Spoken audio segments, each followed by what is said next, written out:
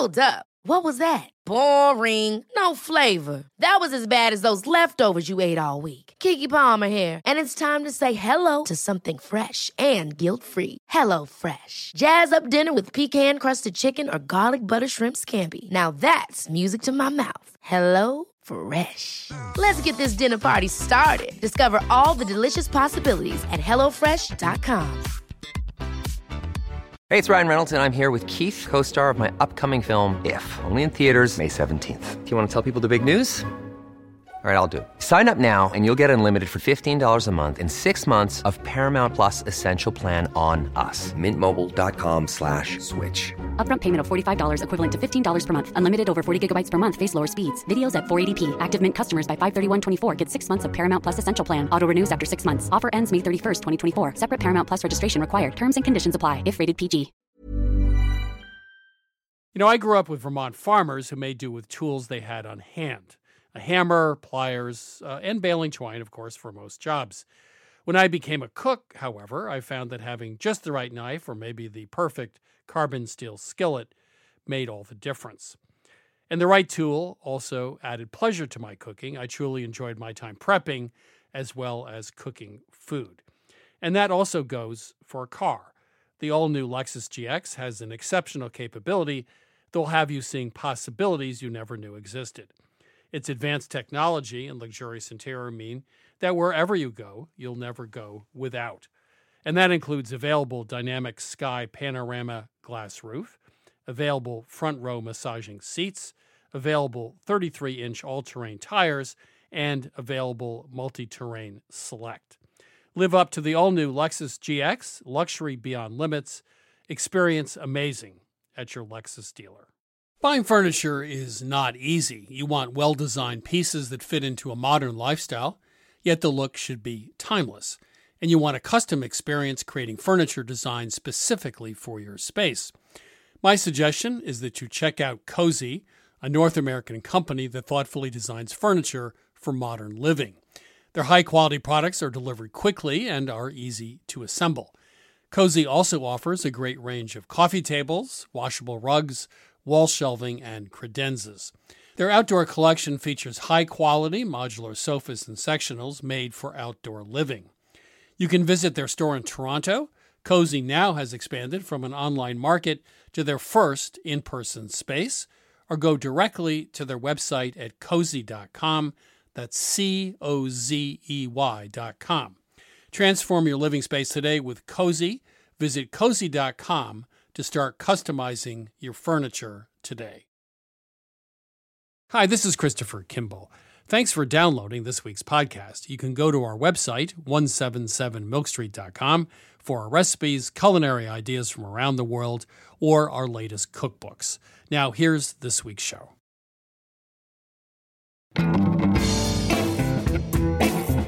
This is Milk Street Radio from PRX. I'm your host, Christopher Kimball. In 2015, Chef Makini Howell took a sabbatical from her vegan food empire to cook for Stevie Wonder on tour. Today, we discuss her unique take on vegan cooking and what she learned during her year on the road. Oh, I learned how to cook. I learned how to be a really good cook. I was a chef when I left here, and I was a little bit fancy. But after I left that tour, I could teach you how to be vegan for the rest of your life if that's what you wanted. Having all of the good things of life. Also coming up, Adam Gopnik and I discuss food and literature, and we learn Croatia's secret to perfect cabbage rolls. But first, it's my interview with historian and writer Nadia Bernstein. Nadia, welcome to Milk Street. Thank you so much for having me, Chris. We're talking about one of my favorite topics, which is the food industry in America, going back to the beginning of synthetic flavors in the 19th century. So let's get into the weird history. Sure.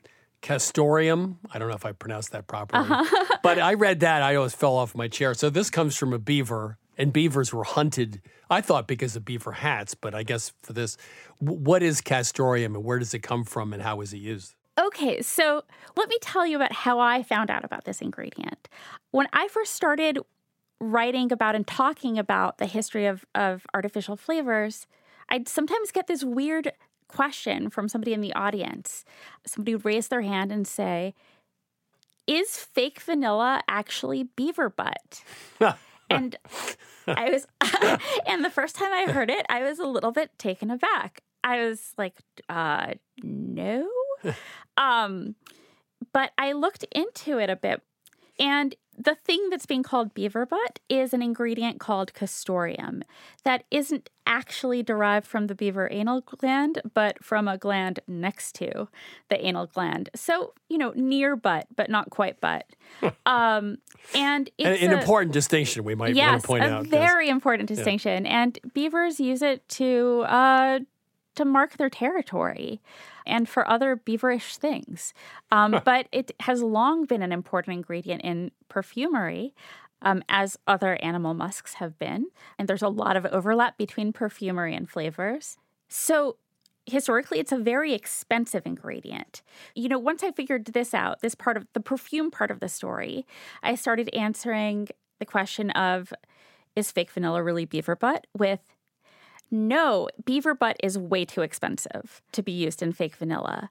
But then I started... But was it used for a while for that? Well, I started looking a little bit deeper into the history of vanilla flavors, especially before the Pure Food and Drug Act. And I saw that sometimes musk would be listed as an ingredient, not specifically beaver musk, just musk, a small amount. And then I started talking to flavorists, especially older flavorists, about this. And one flavorist told me he had trained at one of the big flavor houses in the 1970s. Flavorists, by the way, are the craftspeople, really, who build the artificial flavors or the natural flavors, the flavor additives in foods and beverages. He was a novice, and the flavorist who he was training under made him prepare castoreum extract as part of one of the routine tasks of learning how to do it. So he got kind of this tray of beaver glandular sacs, and he had to turn them into an extract. But this is what they do to the new guy, right? Yeah, on your totally. first day, here's some beaver sacs. We want you to extract the compounds. Well, the master flavorist who was training him said, I had you do that to see if you had the heart of a flavorist. So when it was used in flavors, which was rarely, it was used in really small quantities, just kind of to add a sort of nuance, maybe to the very best vanilla flavorings. They add a certain je ne sais quoi. Yeah. Yes, I think. Also, probably. I think it was also used sometimes in raspberry flavorings. But what I found was that in the 80s, it almost stopped being used entirely. In fact, I couldn't find anybody who had any memory of ever using it who worked in the industry, for the reason that in the 80s, bunch of the big food and beverage companies started striving to make their products kosher. And that beaver butt is not kosher. Beaver butt is many things, but it is not kosher. Okay, so let's fast forward to today's world, where artificial is a real problem for a lot of food manufacturers. Mm-hmm. You mentioned that Trix cereal tried to switch to natural colors and ditched the high fructose corn syrup. And that really didn't work out too well for them because they got really dull colors. So what is the industry doing now that they've created, 3,000 or 4,000 artificial flavors and colors, and now a lot of consumers want products that don't have them? It really depends on the case. Anybody who's gone to a supermarket within the past 5 years has almost certainly noticed that all kinds of familiar brands now are proclaiming nothing artificial, right? No artificial flavors. Even things where it just seems so ridiculous, like natural Cheetos, right? So what are all natural Cheetos? What does that mean? Well, I can't really answer that. In fact, nobody can. Natural flavors are defined, right? If you look on an ingredient list and you see an item that says natural flavors, there's actually, you can go to the Code of Federal Regulations and you can read what that means. It means fruits, leaves, skins, seeds. From natural Yes, exactly. And artificial is everything else. But there's a lot of ingredients that kind of straddle the line, or ways of processing that kind of straddled the line. A major class action court case recently in the past 10 or so years has been about orange juice, Tropicana orange juice. Is it 100% juice? Well, it is, but it's actually juice that's been recombined with flavor packs, right? So basically it's been, everything in it comes from oranges, but it's been processed to a degree that some consumers claim that it no longer counts as a natural product. So the conundrum here is what is natural, right? Because as you said, it may all be derived from a plant or from a fruit, but there's a lot of processing going on. So it may be natural, but it's heavily processed. The second thing is, if a Cheeto is natural, doesn't mean it's good for you. Nope. It's still a Cheeto, which probably is not very good for you. So there's a lot of complexity here in terms of if the consumer wants to eat foods that are good for them, just because it's natural is no guarantee that it's good for you, right? Right, absolutely. While the definition of natural is still sort of up in the air, it carries so much cultural meaning. We associate it with the kinds of images that you see on the front of packages of foods that call themselves natural, right? Pastoral groves and this kind of harmlessness and this kind of good for you-ness, right? That you feel safe assuming that something natural is good for you and also good for the planet. And I think that when you look at the way that the kind of environmental cost, for instance, of relying on an all-natural food chain or things that kind of reasonably fall into what we consider natural, that cost might be much higher than using processing technologies or ingredients that we might consider synthetic. So there's always a kind of balance here. Nadia, thank you so much for being on Milk Street. I don't know how I feel about artificial, but I know more about it. Thank you so much. Thank you. This was really fun.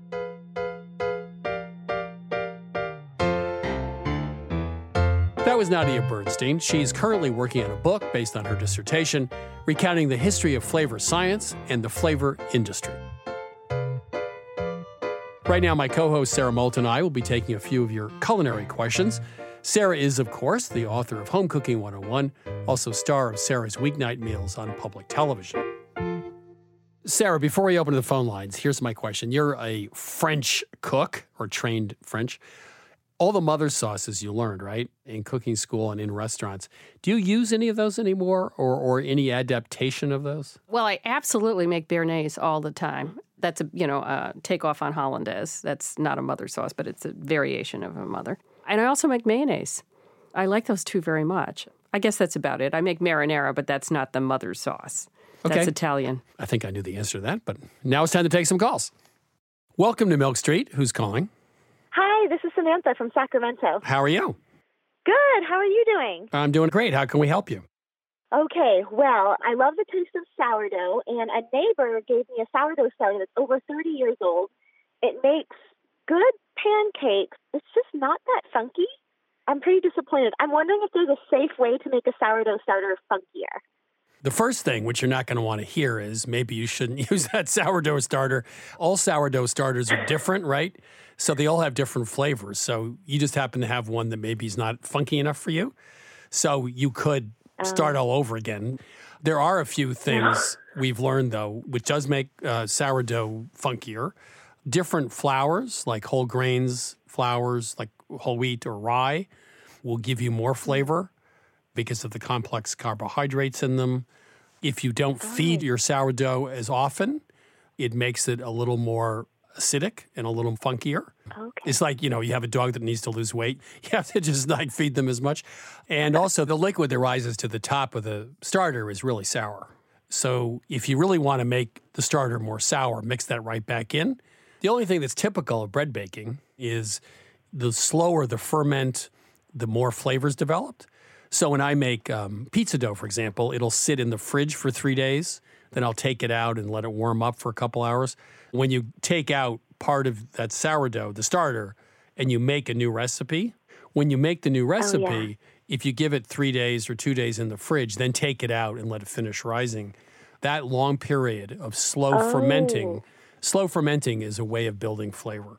So those are a few things, but ultimately, you could just go buy a starter, and you might like the flavor better. Okay.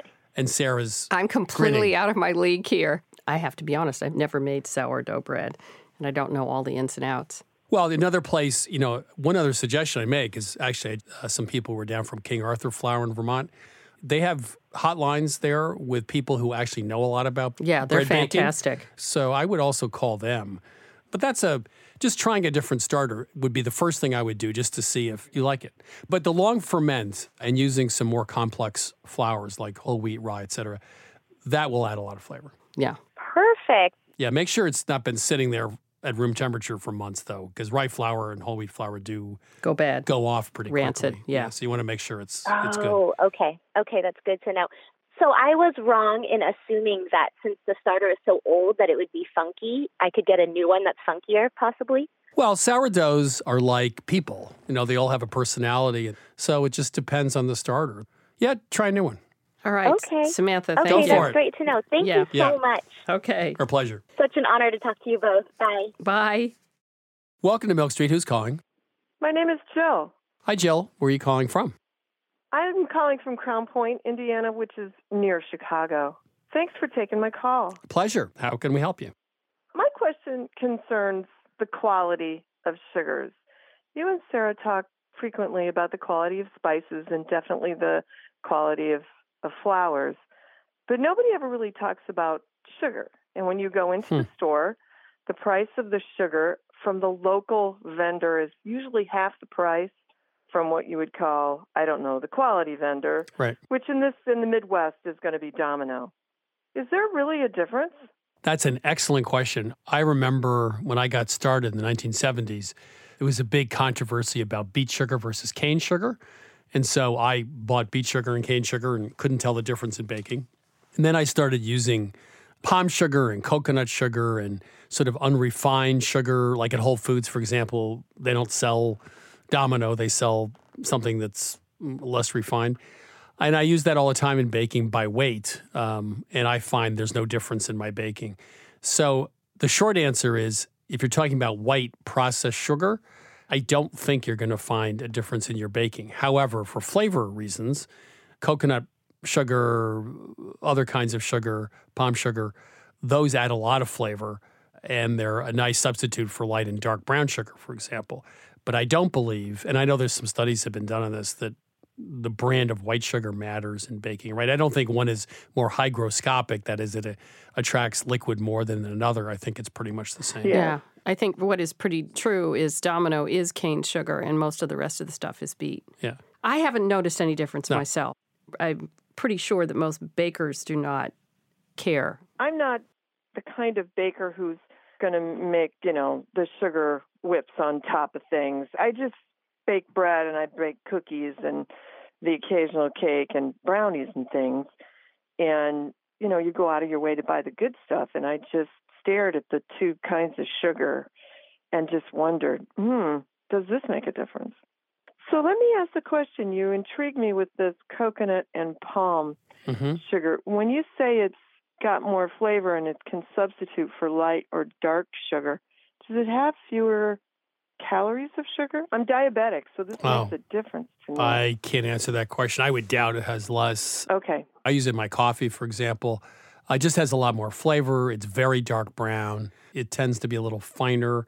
I don't know what the calorie count is. Okay.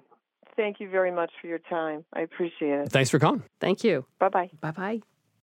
This is Milk Street Radio. If you have a cooking question, give us a call anytime. 855-426-9843, 855-426-9843, or email us at questions@milkstreetradio.com. Welcome to Milk Street. Who's calling? This is Deb. I'm from Wilbraham, Massachusetts. How can we help you? My mother's British, and when I was a child, we would wait for the Christmas package to come from our nan, and it always had one of those green cans of Lyle's golden syrup, which we adored. And we would put it on oatmeal, and sometimes my mom would make a golden pudding, which is basically, a steamed cake with a pool of golden syrup at the bottom, which we all loved.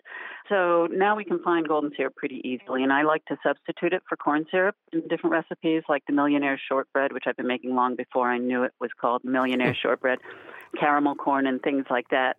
Right. So I'm wondering if there's anything I should be aware of when substituting that in terms of the temperature of the syrup or its liquid base or anything like that, or any other suggestions for it. We have substituted that golden syrup for corn syrup and a number of things like caramels and stuff that are a little dicey, but it worked out fine. Mm-hmm. The one product I've used here is Steen's cane syrup, which comes in a yellow can, which I think is probably closer to golden syrup than I've never corn used syrup. it. Yeah. I'm not a fan of corn syrup. I don't think it has much flavor. I think you're way ahead of the game by using golden syrup. We don't know of any situation where, like, even making marshmallows, it would make a difference, right, Sarah? Well, all I would say is that because corn syrup is made from corn and Lyle's is made from sugar cane, and I think it's a little darker in color and a little more, has more flavor than corn syrup really doesn't have any. Right. It's more of a sort of molasses butterscotch flavor.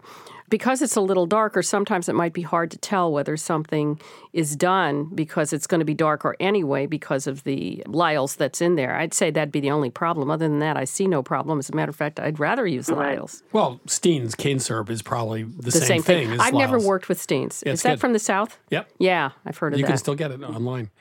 I think you're way ahead of the game, and Yeah. I don't think there's a problem. I don't either. It certainly You're doing has the a right flavor thing. profile that we really love.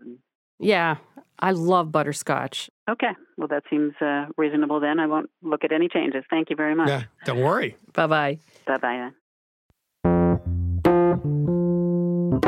You're listening to Milk Street Radio. Up next, we hear from Chef Makini Howell about vegan cooking and her year on the road with Stevie Wonder. That and more in just a moment.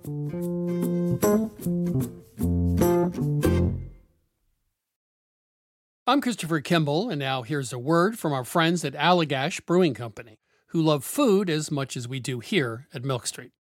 Hi, this is Jason Perkins. I'm the brewmaster at Allagash, and I've been making Allagash White in Portland, Maine since 1999. So a white beer is a very old style of beer. Traditionally, it was brewed with spices of some type, typically coriander and orange peel. And I think one of the things that makes Allagash White distinctive and different is the rare combination of complexity and drinkability. And it's sometimes remarkable to stop and realize that I never get tired of it. You know, I'll open a can or I'll pour a glass, and the first sip, and I'm like, man, this beer is good. There are a lot of different ways that folks can enjoy an Allagash White, and here are some of the examples of what folks here at the brewery like to do. My favorite thing to pair with an Allagash White is simple, beautiful seared scallops over a bed of fresh greens with blood orange and shaved fennel. My favorite would probably have to be like an Italian or a hoagie, capicola, pickled vegetables, crusty bread. It's got that nice lemony, zesty character that just gets you ready for the next bite. The ultimate pairing for me is this dish called bosom, which is this like big pork shoulder with like salt and brown sugar. We also call it candy pork in my house, and a little like scallion ginger sauce. It's like lettuce, rice, pork, sip of white, lettuce, rice, pork, sip of white, and it's just perfection. My other top choice was like a hot dog. Like, just have a hot dog and have an Allagash White. You don't need to dress it up. There's something about mussels with beer, especially the white, that is just so good. I feel like it goes really well with different soft cheeses that aren't too dominant, but then also with like spicy Indian food. So I think it's just really versatile. I could imagine like something like lemon meringue pie. That would be really nice. Pairing Allagash White with carrot cake is a thing of beauty. This maybe it sounds really boring, but pepperoni pizza. I feel like after a long week, having like a nice warm pepperoni pizza and a cold Allagash White is just like you made it. Like you did your week. You deserve this pizza. You deserve this beer. It's perfect in summer. It's perfect in winter. I haven't really found a flavor that I don't think works really well with Allagash White. Yeah, so not only do I drink it while I cook, I often cook with it. So if I'm creating some kind of stew, I'll add a little bit of Allagash White to it. A lot of people use Allagash White in like a fried fish batter. Anywhere where you can add like a spritz of lemon or a spritz of lime, that could be the beer. We are very food-minded here at Allagash, obviously. And I think because of that, Allagash White is kind of subtle in a way that not all beers are, and I think that makes it very food-friendly. I think it tends to unlock qualities in the food that you otherwise wouldn't necessarily notice. Like it's not too hoppy or it's not too sweet, so it sits right in the middle and sort of brings the flavors of the dish to life. If you ask anyone here at Allagash, we're pretty much all stands for this beer. We love it so much because every time you have it, you pick up something new. Every time you come back to it, you're reminded like, oh, wow, yeah, that's really good. This is Jason Perkins again. Just want to say thanks to everyone at Allagash for sharing. You can try Allagash White at home, too. Head to allagash.com/locator to find Allagash White near you. For 21 plus only, please drink responsibly. Allagash Brewing Company, Portland, Maine. This is Milk Street Radio. I'm your host, Christopher Kimball. Right now, it's my interview with Makini Howell. She was raised in a vegan family that's been in the vegan food business since the 1970s. Her Seattle-based restaurants and shops include Plum Bistro, also Sugar Plum. In 2015, she was Stevie Wonder's chef for his Songs in the Key of Life tour. Makini, welcome to Milk Street. Thank you for having me. So as a former menswear designer, you obviously think about color, and I love this quote about food. You said, there's a lot of color in food, but you have to look for it. So is part of making this food appear delicious and inviting the color and how you present it? Well, I have a theory on food, like music or anything else that you put yourself into doing. I think that mediums like food are a representation of the individual. And if you look for the brightness and the deliciousness of life, you can find that in plants and you can then replicate that on the plate. So, you know, there's a potato or there's a yam and there's a sweet potato and there's a purple sweet potato and there's so much variety that you just have to look for it and represent it well. And I believe that you should do that in anything you do. I was a designer like that. I think that music is like that. I think that when people are truly popular in music, their music represents who they truly are. And I think when you create food that touches people's soul, it really represents who you truly are and what you feel about it, whether it's bright or exciting or craveable or addictive, or those are all facets of the individual that is making the thing, I think. So here you are with restaurants and food trucks, and you're in the process of opening a dessert place. And all of a sudden, Stevie Wonder comes to you and says, hey, join me on tour. Was that a tough decision or that was a snap decision? By the time he came in, I had already built quite a good foundation for the business. So it wasn't as trepidatious as just trying to open a store and then leaving. Although it's still, the decision I did have to weigh it, and I only had about 3 days. But I do think that the reward was worth it. You just don't know. You got to try. And you got to try knowing that you're willing to risk it messing up. Right. But I felt like I should try. And I'm so glad that I did. So about 10 years ago, I actually catered a Grateful Dead concert, this obviously after Jerry died. And I have to say the experience, although the band was lovely, was very different than I thought. It's not that glamorous being behind the scenes on tour. Did you find the same thing when you were catering for Stevie Wonder? That was not my experience. My experience was amazing. First of all, I was his personal chef, so I was on a very small team. I was on a team with him and 4 other men. I was on an all-male team. I was the next youngest person was like 17 years older than me. So they were a different generation, and Stevie Wonder sang at Martin Luther King. He sang on the March on Washington. He sang the Happy Birthday song. So he came from a different generation of people. Right. And so back to what I was saying about when you create music, how it comes from inside of you. Every word that he sings on every song that you've ever heard is truly him. Everything that you hear about his love for humanity and how we should be as humans, that's truly him, and that's truly how he treats everyone. So it was an eye-opening experience in that I got to see America through the eyes of a Black American that loves this country, that has fought for this country in so many ways for so many years. And so when you travel with someone like that, that means so much to so many people, it erases color, it erases gender, and you see what we actually all hope is there. Let's talk about you. You write or talk about we were Rastafarian, we were vegan, we were homeschooled. So you started out life early, deeply embedded in the vegan philosophy, right? Yes. And is that something that you ever wavered from, or that's just been part of your life so long that that's just a central tenet of how you view food and cooking and living? It's been a part of my life so long that it is a central tenet. It's when you're a kid and you're like, when I get grown, I'm going to do what I want to do. My mom can't tell me what to do. But then when you get grown, you're like, oh, well, actually, she had a better idea. So what my parents gave me was this thing, like 20 years ahead of anybody else having it. And so now, as I am cooking in the world, I realize people don't really know what to do with plants.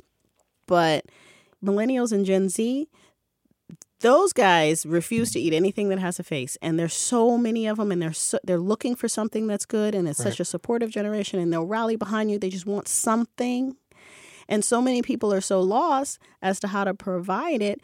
And so having this thing, it would have been, I realized a long time ago, but I see now what an advantage my parents gave me by giving me this thing, this idea of this plant-based diet and these restaurant concepts and how you can turn this into familiar cultural American food. What do you think about the burger replacements out there? Do you think that's something that's here to stay and is a good idea or not? I don't know how long the meat replacement is going to stay. I do think that it's a good idea because I think that what the meat replacement burger does for people is it gives them some familiar substance that helps them to step into veganism a little bit easier. It's an entry point. Yeah, it gives them a way to understand veganism versus going from, can you imagine, I don't know if you're a meat eater or not, but can you imagine like enjoying steaks all the time and then somebody telling you, oh no, you actually have to be raw for the next however long. You're going to go into shock. Your body's going to go into shock. You're going to really want that steak. But if you have, a variety of things that can help you get where you're going, it's going to be easier for you to make that transition. Right. And so I think that all of the things that exist inside of the plant-based world are necessary. Yes, I do. Now, you said, I think, that Stevie Wonder had been a vegan for just a couple of years before you started cooking for him. What did you learn about your art cooking for him? I learned how to cook. I learned how to be a really good cook. I was a chef when I left here, and I was a little bit fancy. I thought I knew what I was doing. I learned how to care for someone, and you learn how to cook when you are on a tour like that, especially when you're an individual's personal chef. So I had to cook breakfast, lunch, dinner, snacks. I had to do beverages and teas. After I left that tour, I could teach you how to be vegan for the rest of your life if that's what you wanted. Having all of the good things of life, like, French toast for breakfast or scrambles for breakfast, or, I did all different types of tofus and seitans and grains and legumes for dinner. And when you have to cook for somebody every day, you really understand how to create variety and a satisfying meal every day. It's like having, I guess I don't have one yet, but I would assume it's like when you have a family and you cook every day. It's fuel. And so it has to taste good and it has to feel good and it has to hit the spot and it has to be all of those things. A few recipes you mentioned, baconish vinaigrette. What does baconish vinaigrette mean? It's a smoked tofu bacon. So we take a tofu and we smoke it and we call it a bacon. And then I make a dressing with vinegar, stone ground mustard, some fresh herbs. So it's like a smoky vinaigrette. You also mentioned Hillside Quickie sandwiches that your mother created. What are those? Tofu sandwiches. So my mom created the first tofu sandwich in the natural food market here in the Northwest.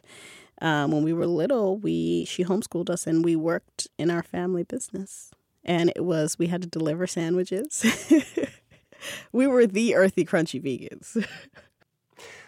Let's assume you're talking to someone who's not a vegan or vegetarian, but is thinking about going in that direction.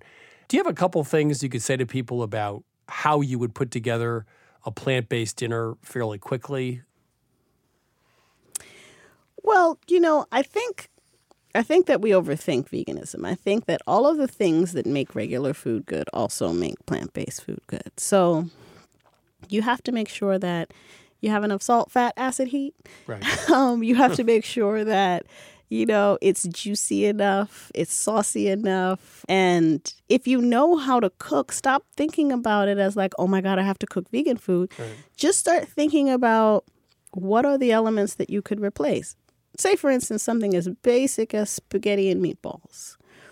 If you already make a killer sauce, all you have to do is replace the meatballs with plant meat. Replace the cheese with a plant cheese. And boom.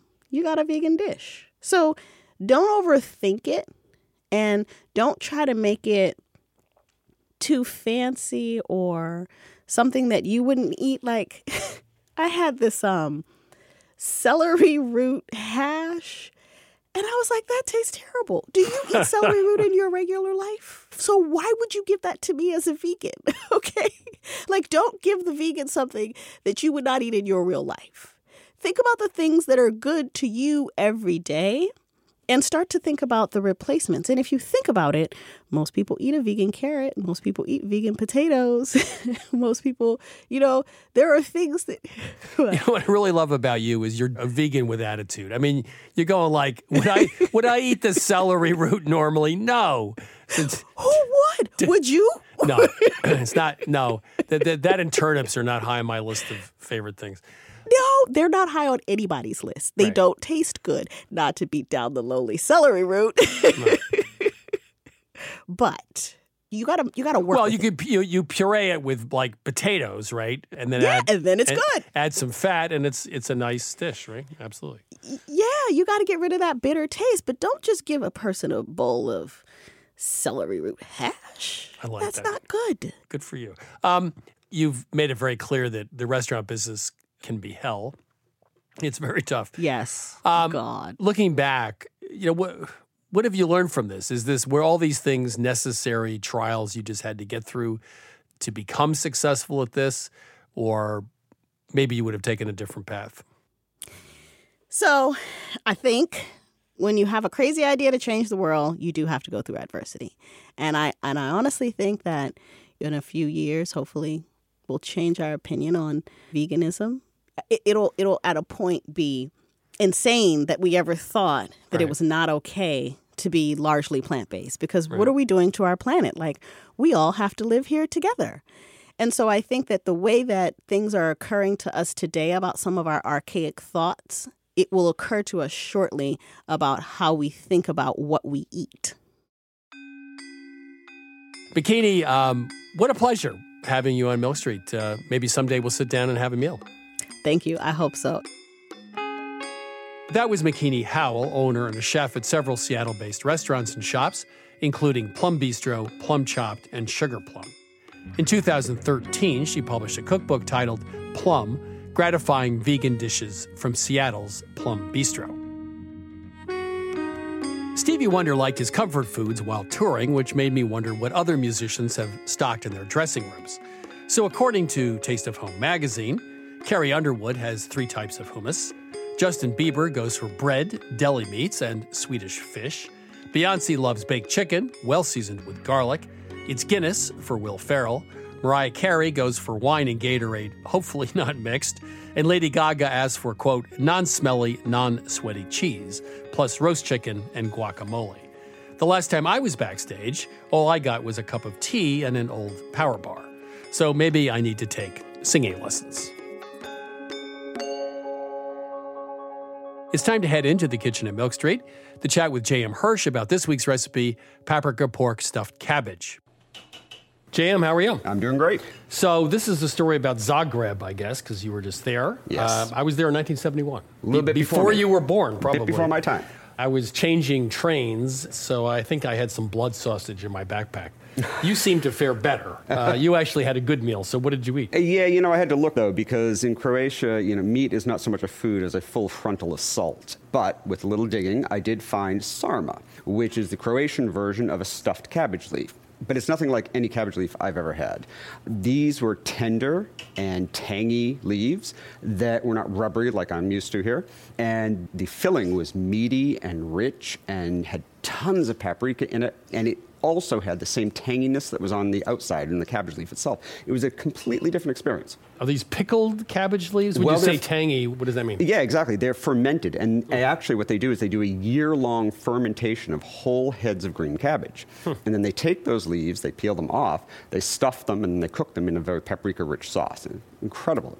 So if you go to someone's home, there's a big cabbage barrel in the basement of pickled cabbages? Yes, exactly. And so why is the filling also tangy? So what they do is they chop up a little bit of that cabbage, and they mix it in with the rice and the ground pork, and then they stuff that in, and then they use even more of that diced up cabbage in the sauce itself. So since we don't pickle whole heads of cabbage we do not. at Milk Street, No. What was our go-to fixer? Actually, it was an easy fix. We take, just like they do, we take the whole head of green cabbage and we simmer it in seasoned water with vinegar. And the vinegar does the same thing. It gives you that kind of tangy flavor, but it also helps break down the leaves so that they're nice and tender when you wrap them.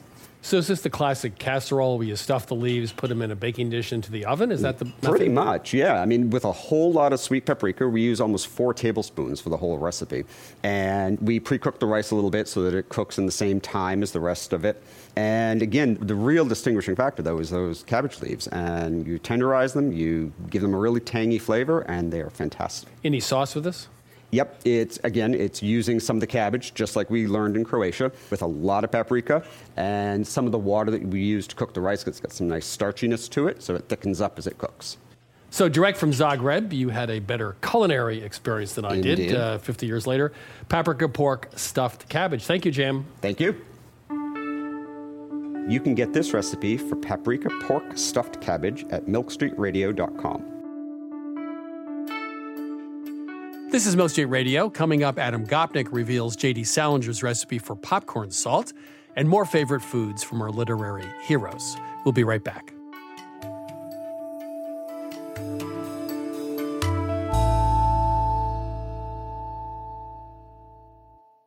I grew up with Vermont farmers who made do with tools they had on hand. A hammer, pliers, and baling twine, of course, for most jobs. When I became a cook, however, I found that having just the right knife or maybe the perfect carbon steel skillet made all the difference. And the right tool also added pleasure to my cooking. I truly enjoyed my time prepping as well as cooking food. And that also goes for a car. The all-new Lexus GX has an exceptional capability that will have you seeing possibilities you never knew existed. Its advanced technology and luxurious interior mean that wherever you go, you'll never go without. And that includes available dynamic sky panorama glass roof, available front row massaging seats, available 33-inch all-terrain tires, and available multi-terrain select. Live up to the all-new Lexus GX, luxury beyond limits. Experience amazing at your Lexus dealer. Wonderful pistachios have become my go-to snack. Now, I could list all the health benefits. They're a good source of protein, fiber, and unsaturated fats, but for me, flavor comes first, and that's why it's pistachios, not peanuts, in our household. Wonderful pistachios come in a variety of flavors and sizes, including sea salt and vinegar, chili roasted, and smoke barbecue. Check out wonderfulpistachios.com to learn more. That's wonderfulpistachios.com. Ever catch yourself eating the same flavorless dinner 3 days in a row? Dreaming of something better? Well, HelloFresh is your guilt-free dream come true, baby. It's me, Keke Palmer. Let's wake up those taste buds with hot, juicy pecan-crusted chicken or garlic butter shrimp scampi. Hello Fresh. Stop dreaming of all the delicious possibilities and dig in at HelloFresh.com. Let's get this dinner party started. Hi, I'm Daniel, founder of Pretty Litter. Did you know cats tend to hide symptoms of sickness and pain? I learned this the hard way after losing my cat, Gingy. So I created Pretty Litter, a health monitoring litter that helps detect early signs of illness by changing colors, saving you money and potentially your cat's life. Pretty Litter is veterinarian developed, and it's the easiest way to keep tabs on your fur baby's health right at home. Go to prettylitter.com and use code ACAST for 20% off your first order and a free cat toy. Terms and conditions apply. See site for details. Planning for your next trip?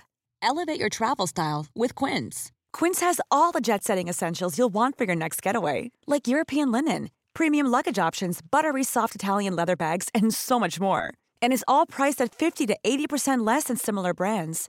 Plus, Quince only works with factories that use safe and ethical manufacturing practices. Pack your bags with high-quality essentials you'll be wearing for vacations to come with Quince. Go to quince.com/pack for free shipping and 365-day returns.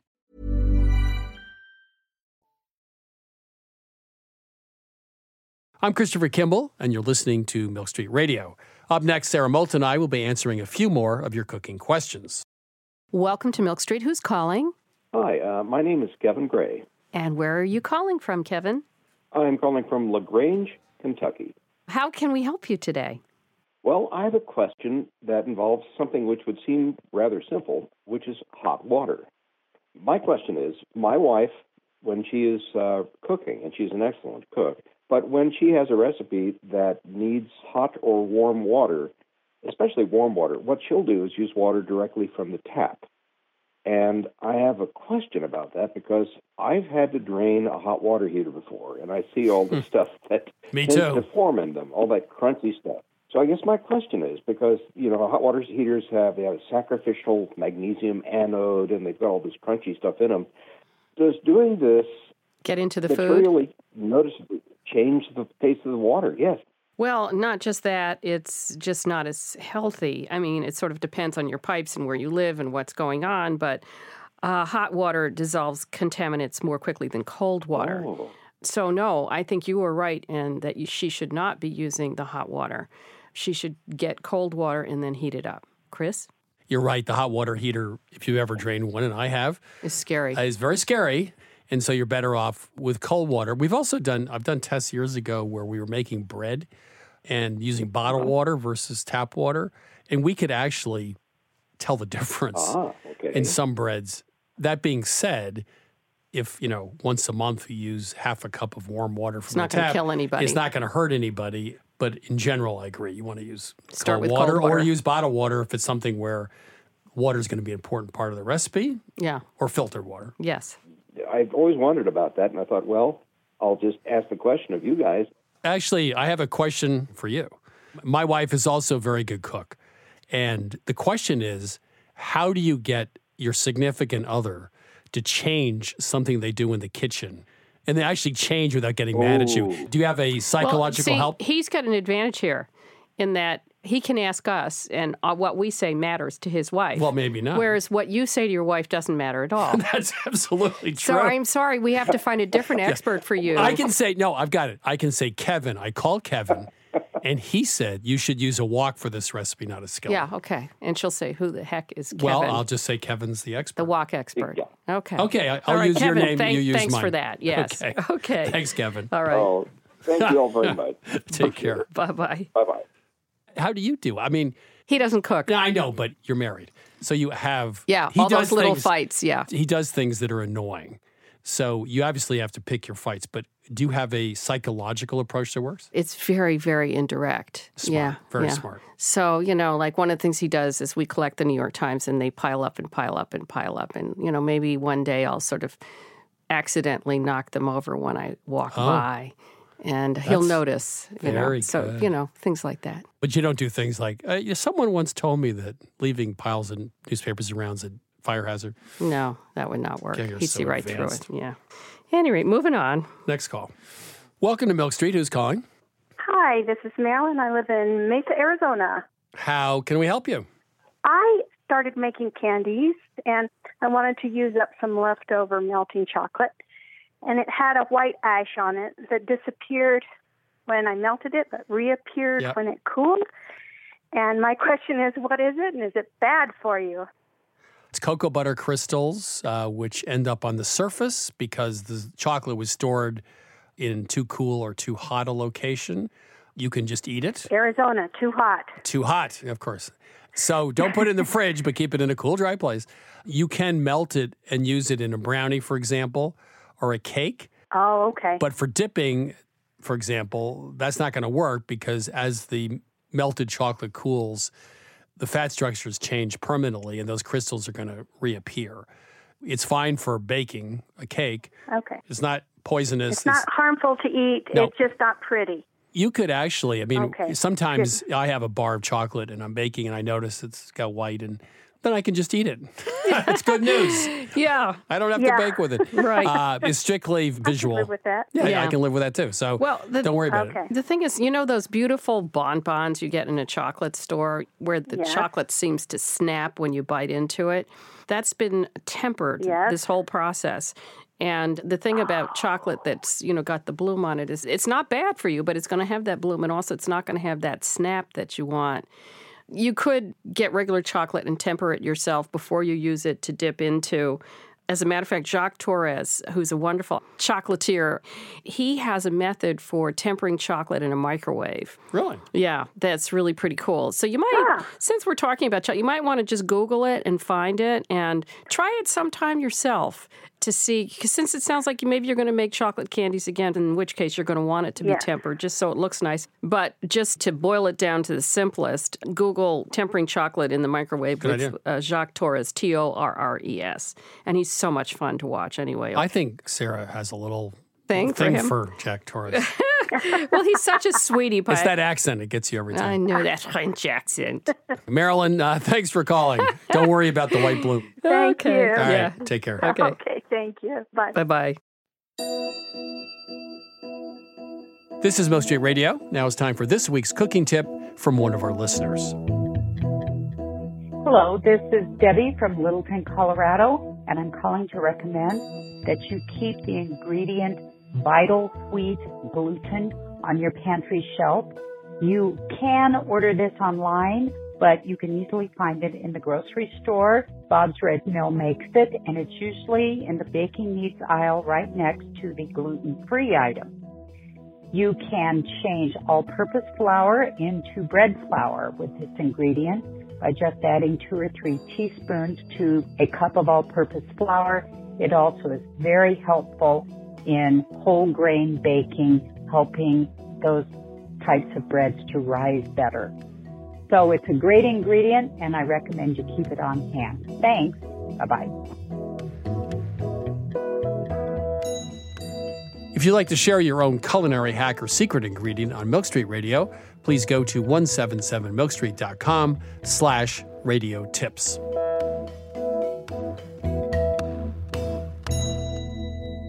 Next up, let's find out what Adam Gopnik is thinking about this week. Adam Gopnik, how are you? I am very well, Christopher. How are you? I'm good. I'm always alert for a new way of looking at the world after I speak with you. Well, let me try and take you down a previously untrodden path. This all began for me when I discovered J.D. Salinger's favorite recipe for popcorn salt.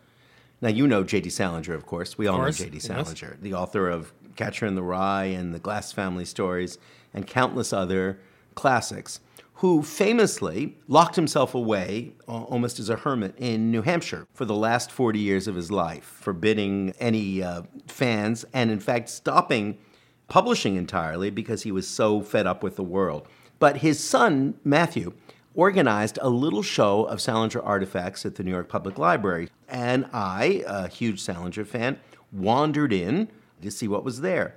And of the many things that were there, letters to S.J. Perlman, the original draft of Catcher in the Rye, the thing that caught my eye, given my preoccupations, was his recipe for popcorn salt. And it was pinned up there, typed out, And so, being the man I am, I came home and decided that the next time we had popcorn with a movie, we would try J.D. Salinger's popcorn salt. Would you like to know, Christopher, what is in J.D. Salinger's popcorn salt? Anything fermented in it, or is it free of that? No, what was so beautiful about it is it was so kind of pure and homey and available. It has garlic salt. It has a little bit of curry powder. It has marjoram. It has dill. Oh, and a little paprika. Paprika, curry, dill, marjoram, and garlic powder. So I pulled all these things together, being such a Salinger fan, and I sprinkled it on our popcorn, and we sat down to watch a football game. And do you know what? J.D. Salinger's popcorn salt has the same wonderful qualities as J.D. Salinger's prose. It's surprising, it's scintillating, it has an undercurrent of wit, and it's profoundly pleasing. I've never had better popcorn salt. Really?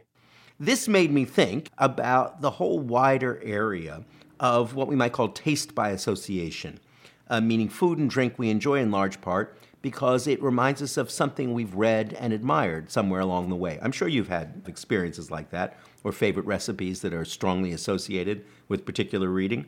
Yeah. Oysters with Dickens, of course, right? Pickwick Papers. Mm-hmm. Yeah. That would be one right there. One of my favorites, I realized as I scoured these things, is James Bond's breakfast. Do you remember James Bond's breakfast? Yes, I do. A soft-boiled egg, Scottish marmalade, and black coffee. Exactly right. I'm so impressed, Chris. Chemex coffee, which back in the 1950s was very prestigious. And I remember as a kid, a 10 or 11-year-old, reading those novels for the first time. That was by far the most vivid image that the novels gave. I was too young to really care about the Bond girls, but I remember James Bond's breakfast. I was thinking about some other ones that have affected my life. Now, Proust's Madeleine is probably the most famous single thing eaten in the history of literature. But more memorable still are the meals that his characters, the Swann and Odette, eat at the restaurant La Pérouse, which is still in business in Paris. And I have gone back to La Pérouse exactly in order just to try and be a page out of Proust for a night. Another one that appeals to me is, I don't know if you recall this at all, the seed cakes that the hobbits eat throughout the Lord of the Rings. There's lots of feasting in Lord of the Rings, but the only thing that really resonated for me was this idea of these appealing little seed cakes that you would sort of eat for elevenses on your way someplace else. And I never actually got a seed cake until I was spending a day reporting at that wonderful restaurant, St. John, in London, run by Fergus Henderson, and he stopped at 11 to have seed cakes. And they were every bit as good as I thought they might possibly be. And what struck me, that all of these things have in common, the things that we actually remember in literature, tend not to be the ones that are the most obviously celebrated, not the ones that are punctuated to be great, like Babette's Feast, for instance, in Isaac Dinesen. No, the ones that we really remember are all popcorn salt. They're all things that we eat in passing, not things that we focus on. The whole image of this gifted, hermetic, super hermetic writer sitting down to watch Hitchcock movies, because that's what he loved best of all, and simply composing this popcorn salt for his family reassured me of the deep underlying humanity of J.D. Salinger's imagination. You're really saying it's almost the throwaway foods in these novels that tell you more about the character than, let's say, Babette's Feast, where it's at the center. I remember my favorite food in Ian Fleming and Bond was he orders for dessert an alligator pear. Yes. And it said so much about Bond. He would not eat sweets, right? But he had alligator pear for dessert. And that little detail told you more about Bond than the shaken, not stirred. Chris, it's so astonishing that you mentioned that, because one of my other favorite moments in Bond was when he orders at one point for dessert, exactly because, as you say, he doesn't eat normal sweets. He orders pineapple, sliced pineapple. And I thought that was the epitome of elegance, right? Alligator pear or pineapple for dessert. It's exactly those kinds of sideways, throwaway things that live most brightly, I think, in our imaginations. Hey, we should just leave with my favorite comment from the Casino Royale with Daniel Craig. He orders a martini, and the bartender says, shaken or stirred. And he says, do I look like I care? Yes. That was a great update. They were trying to relaunch the Bond character as a rougher, cruder, more relatable, to use that horrible word, character. And that's the way they came up, renouncing his previous drink. I'll still have Bond's breakfast before I'll have Bond's martini. I totally agree. Adam Gopnik, thank you so much. Pleasure to talk.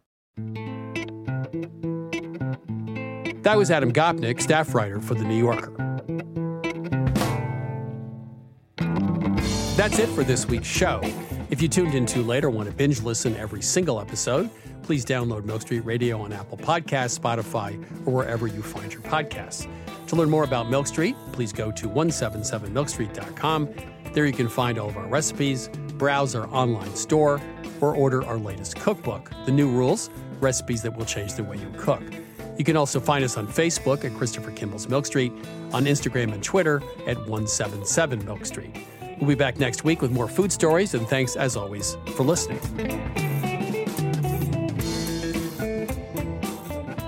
Christopher Kimball's Milk Street Radio is produced by Milk Street in association with WGBH. Executive producer, Melissa Baldino. Senior audio editor, Melissa Allison. Co-executive producer, Annie Sinsabah. Associate producer, Jackie Nowak. Production assistant, Sarah Clapp. And production help from Debbie Paddock. Senior audio engineer, David Goodman. Additional editing from Vicki Merrick, Sydney Lewis, and Samantha Brown. And audio mixing from Jay Allison at Atlantic Public Media in Woods Hole, Massachusetts. Theme music by Chubop Crew. Additional music by George Brindle Egloff. Christopher Kimball's Milk Street Radio is distributed by PRX.